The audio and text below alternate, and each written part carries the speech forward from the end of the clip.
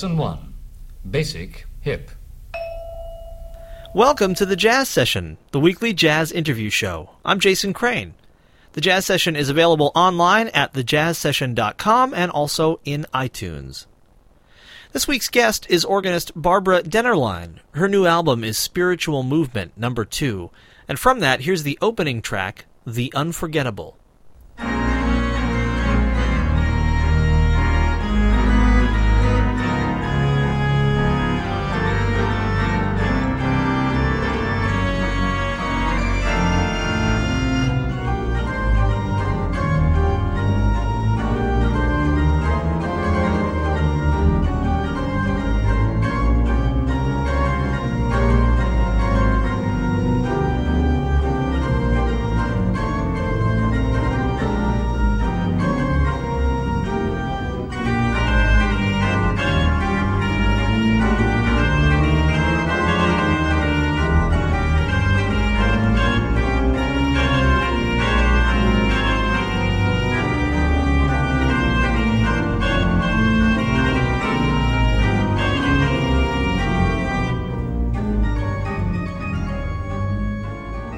My guest is organist Barbara Dennerlein. She is, of all places, in Pittsfield, Massachusetts for a concert tonight as part of the Pittsfield Jazz Festival. Thank you so much for being on the show.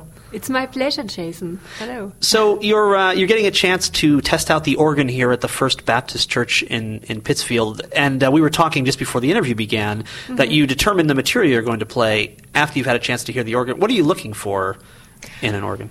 There are different things I'm looking for. The first one is how the reaction of the organ is, because pipe organs are not always very fast in responding, like, for example, my Hammond organ, where I press a note and immediately you can hear the tone. So that's different with pipe organs. And then the sound is totally different from every single instrument. Some are smaller, some are bigger, and the range of the stops you have got, the sound possibilities are so different that I just want to listen and I want to get a feeling for the instrument, and then I choose what I want to play, where I feel most comfortable and where I think the songs which correspond best with the instrument, and that's how I mostly choose my program. So that sounds like kind of a challenge, because you're never sure what you're going to get until you show up at the venue. Exactly. I mean, this is much more challenge than playing, for example, Hammond organ, where you can predict more or less how the sound will be. With pipe organs, you can't at all. There are so different possibilities with those organs that you never know, and it's always the challenge how to make it work for the music I'm playing, and especially if you think about jazz music where it has to swing or groove or whatever. If you play funky, I mean, I do anything on this organ, and then it's very important how the organ can be handled. There are organs where you press the key and it's very easy to press it down. Others are totally mechanical, and you need a lot of power to press the key down. So all things which you have to get comfortable with, or also how the pedals react. I mean, my foot pedal playing is very essential, especially for jazz music, as what you play with your bass. It's like a bass player in a band, and it's the basic in a way for the music, and it's always there. It must be the basis for any jazz composition. Does it also add some fun or excitement or spontaneity to you also, because you're not exactly sure what the instrument's going to sound like? No two performances are alike, yeah? Yes, there are always surprises and things which are happening, and it's a lot of fun. There are organs where you can store registrations. These are the most comfortable ones, of course, because that gives you the possibility to make a lot of sound changes, sudden changes, from very soft to very loud, or a few registers to many. You can't do this without the computer programming, because when you are playing, you can't immediately pull out about 20 stops in 1 second. That's not possible. It's possible with the Hammond because everything is smaller and you can handle it more quickly, and also the instrument. And with every pipe organ I see it for the first time, mostly except when I come back to play, then I know it a little bit better. But the places where you have to pull out the stops or you make the couplers or all that stuff is always different. It's never at the same spot, so you have to orientate totally new at every instrument. Sure.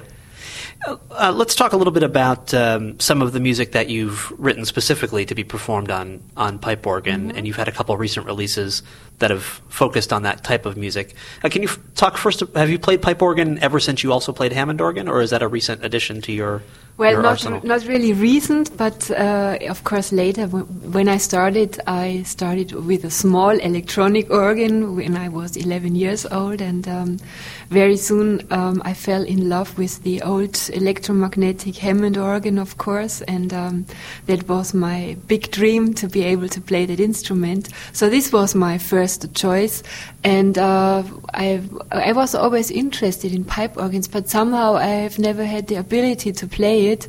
I mean, that people allowed me to play a pipe organ, because you have to go to a church or somewhere, and in Germany, where I grew up, people were not so keen about someone playing jazz music in the church and not playing classical music, which I also do for me as let's say, private fun, and sometimes I quote something from Bach or so.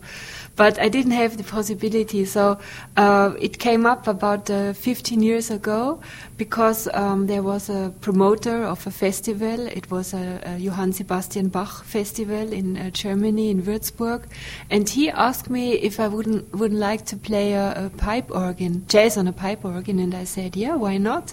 It's something I always wanted to do, and he gave me the possibility to do this in a concert, and he made the contact to a church in Munich where I live, and I was allowed to go there and get used to that instrument. It was totally new for me, a new experience, and I have the key of the church, so I had time to rehearse on the instrument, and I had a lot of fun playing that concert. And over the years, I did more and more and more, and I got more experienced. And nowadays, I have a much better routine, of course, with any instrument. So when I go somewhere, very quickly I know what's going on, and I feel comfortable with it.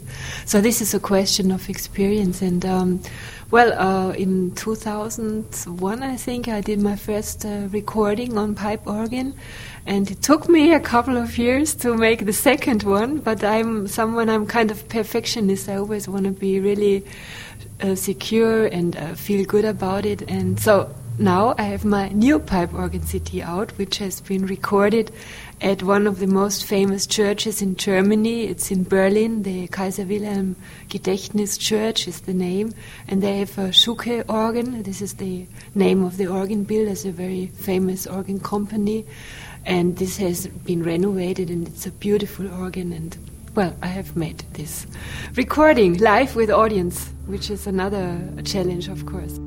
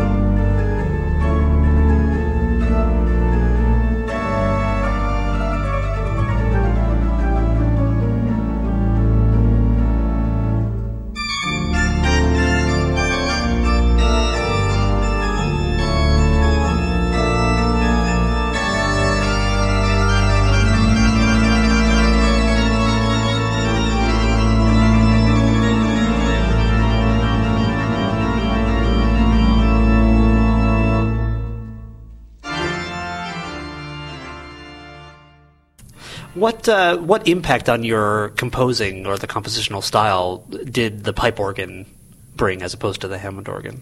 If you play organ, you always think in terms of an orchestra, I would say, because you have any possibility. This is why I also play a lot of solo concerts. You have the pedals, you can play bass lines, you can comp yourself with the left hand, you can play the melodies, you can do anything what you want, you can play multi-voices and everything.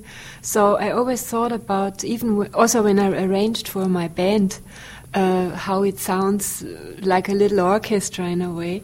And one thing which was very logical is that recently, 2 years ago, I did a recording with Hammond organ, jazz trio and big philharmonic orchestra, which corresponds in a way to a pipe organ, because when you have a pipe organ, you have a lot of orchestral voices too.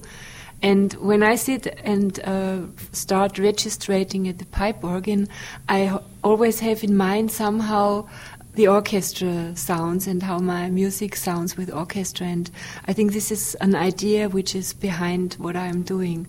And I try to make it as interesting as possible. So this is also why I try to take time to check out the sounds of the organ and to find the nice registrations and to make a lot of changes also for the audience, that it's interesting. I don't want to play everything with, let's say, 3 sounds or so. So it's always a question how much effort you want to give by yourself, how much energy.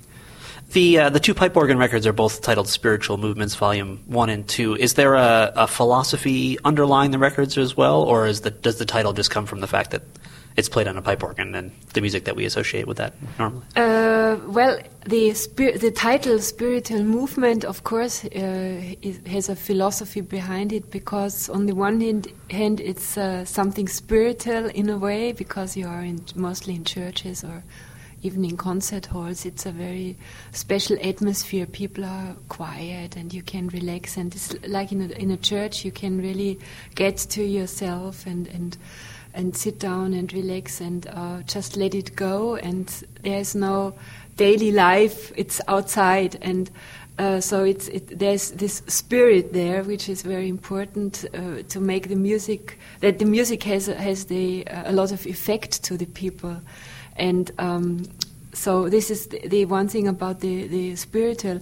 And the second idea is the movement, because my music is moving a lot in a way of rhythmical movement, or there are sometimes ostinatos going on, and it's music which has a groove. It's either it's swinging or it's funky or it's even some kind of classical approach, but it's always something there which is moving. And in another sense, I want to move the audience. I want to touch the people with my music, and I want to get to their souls. And if after the concert, the people go out of the concert and they tell me they are so happy and they feel good, or even people tell me that they have some kind of illness or aches, pain or whatever, and if they go out after the concert or listen to my music, they say, oh, it was gone. And I mean, this is a great thing if you can make people happy with that. So this is more or less the idea behind Spiritual Movement. And number 1 was my first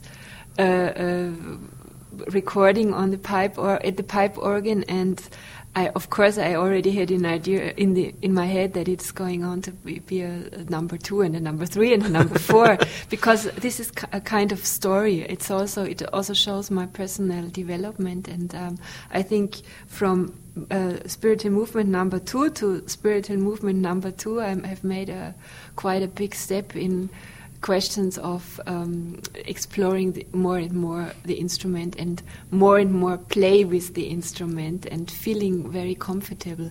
In the beginning I was always quite nervous because I didn't really feel at home yet. You know, the Hammond organ, I sit down and I feel at home because I know every single drawbar and stop you have and everything. With a pipe organ you never know, because it's the first time you see it. It's such a diverse instrument, so it's every time it's new. And but now I go there and I'm not nervous anymore, and I feel very comfortable. You've mentioned several times that you play foot pedal bass, which I know not all organists do, but many Right. jazz organists do. Not Why many. was not? That's true. Probably not many, actually. Unfortunately. Being a little generous there. Why is it important to you to do it?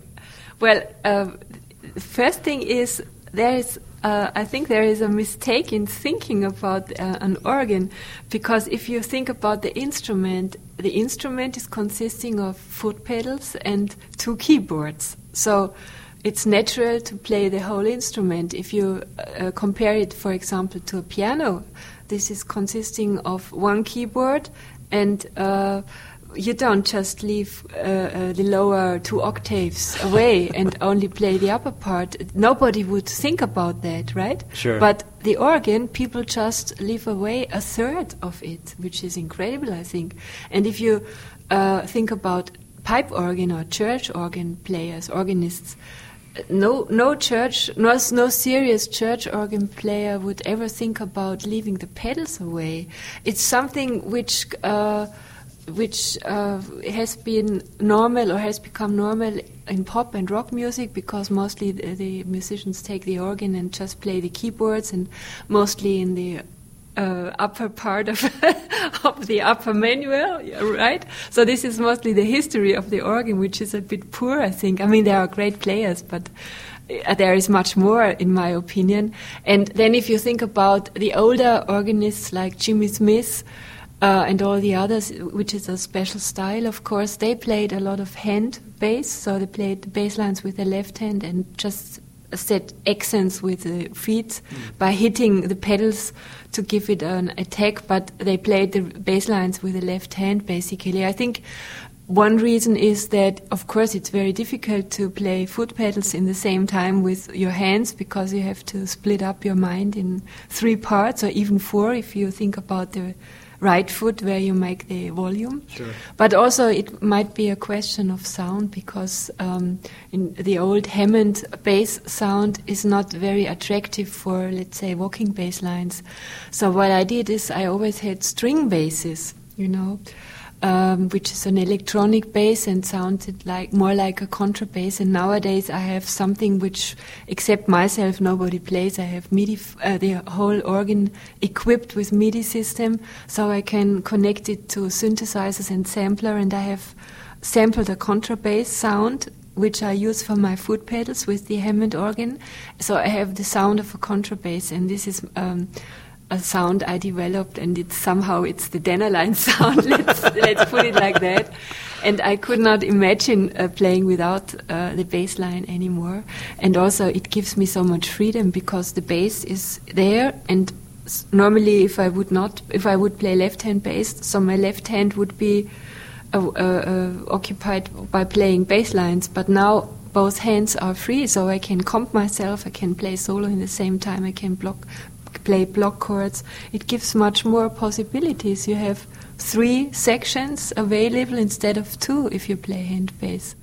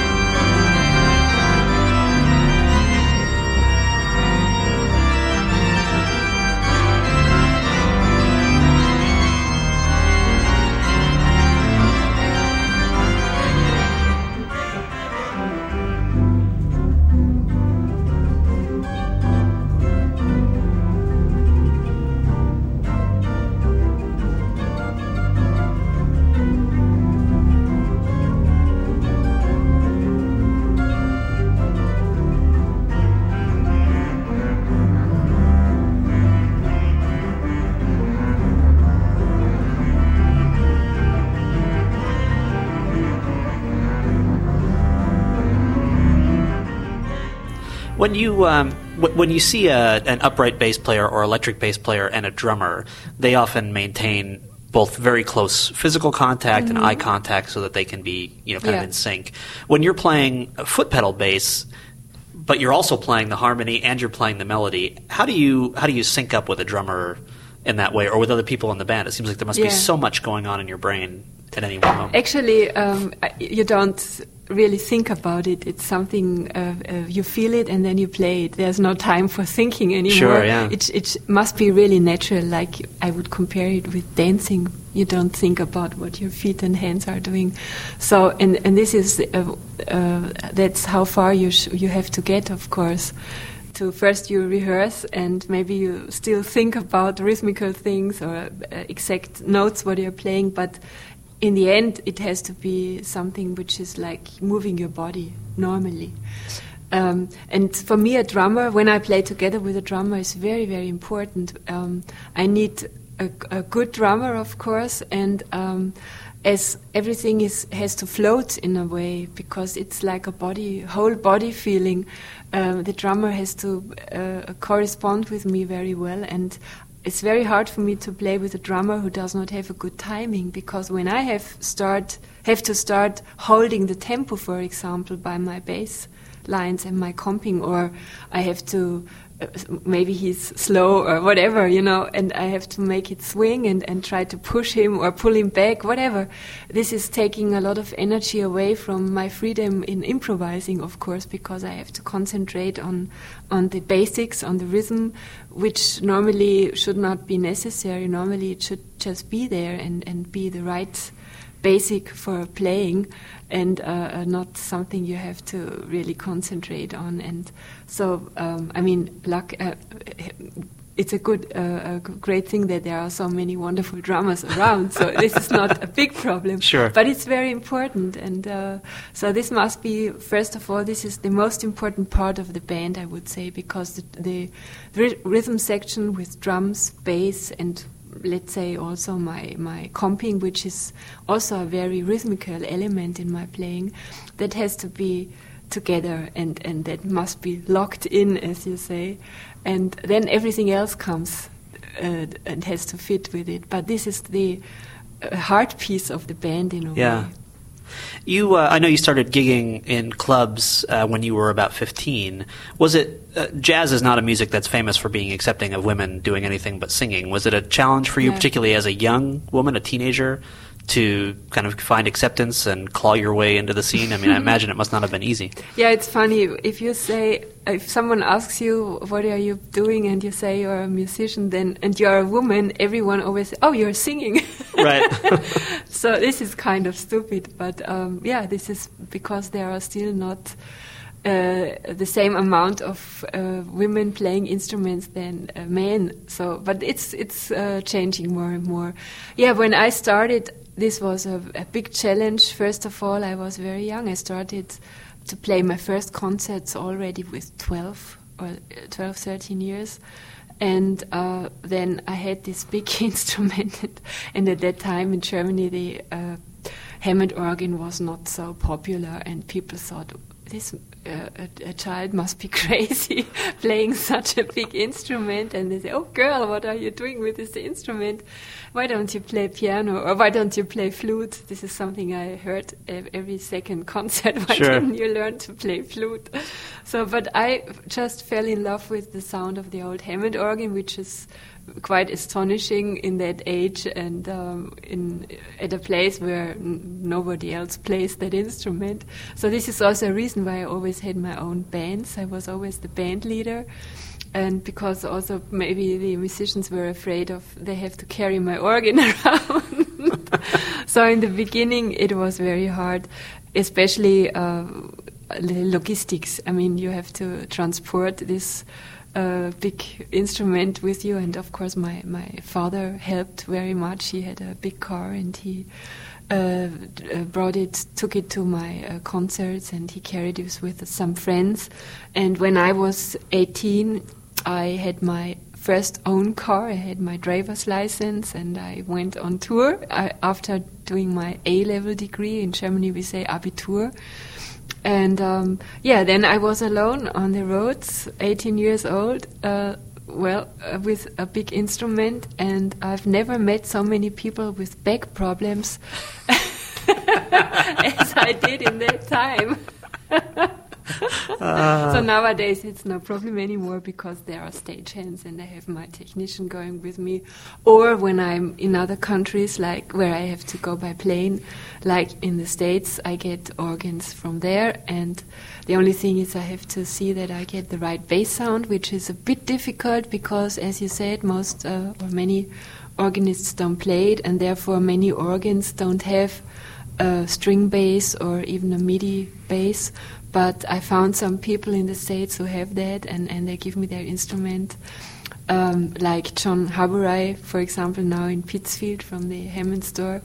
He does that, and he's a wonderful organ I can play. So this makes it quite easy then. But it's always a problem, and I was always a bit disappointed that there were concert possibilities where I could have played and people would have liked me to play, but they could not get an instrument, and it would have been too expensive to carry 600 kilograms. I don't know. Neither do I. It's heavy. But it's very heavy. Yeah. Around. So and with a plane, it costs so much money. So this is. Well, a big disadvantage, and I always envy the horn players. That's right. They have their instrument, and they have their own instrument on stage, which is a big advantage, because if you think about how much energy it takes for a musician to get his own sound, and then you always have to play on other instruments, so of course you feel most comfortable with your own instrument. Sure, yeah. You just came from the Monterey Jazz Festival, right? How was that? That was great. It was such a great experience, and I had a double bill with Brian Orger, who is a wonderful player and a wonderful person. And the people just went crazy. I mean, they gave standing ovations in the middle of the song, which was incredible. So it was such a great atmosphere, and I really felt very honored that I was invited. It was the 50th year they do the Monterey Jazz Festival, so it's a very important festival. And if you look at the program and see who else is playing, then you have a very deep respect for that. So it was a lot of fun. Well, it's been such a pleasure to talk to you, and thank you for taking the time. I know you're anxious probably to get back to the organ and continue experimenting. Yeah, it's already calling. Yes, that's exactly right. Well, thank you very much, and wish you the best of luck with the concert and a safe trip back home. Thank you very much.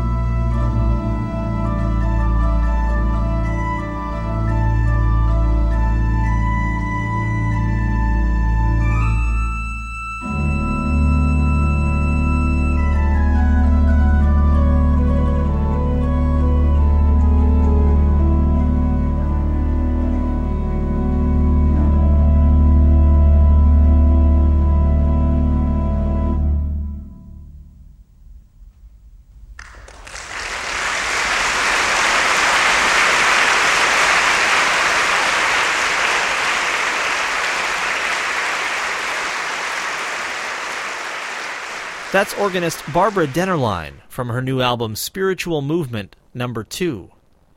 You've been listening to The Jazz Session, the weekly jazz interview show, online at thejazzsession.com. The Jazz Session is also available for free in iTunes. You can just go to the iTunes store and search for Jazz Session and subscribe so you're always up to date.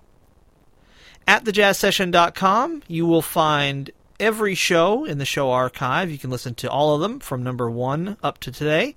You'll also find written interviews, live jazz news, and lots of great links. And the Jazz Session mailing list, which is important. And the reason that it's important is because that is the primary method I use to give away free CDs. So if you are the kind of person who likes to get free music, join the mailing list, because that's how you'll find out about it. We also have a Facebook group, and there are hundreds of people, including many famous jazz players, in that group, and that's another great way to win free music. So it's the mailing list, the Facebook group, and then listening to the show. But honestly, listening to the show is not the easiest way to win music, because they usually don't last long enough for me to actually mention them on the show. The CDs just go the second they're on the mailing list. So definitely get on that list if you can. The theme music for this show is by the Respect Sextet. They've got a brand new record on the way out, and they'll be on the show here in the coming weeks. You can find out more in the meantime at respectsextet.com. Thanks also to Dave Rabel, who designed the Jazz Session logo. Most importantly, as always, thank you for listening. Don't forget, support live jazz whenever and wherever you can, and then please tell a friend and come back next time for another conversation about jazz on the Jazz Session.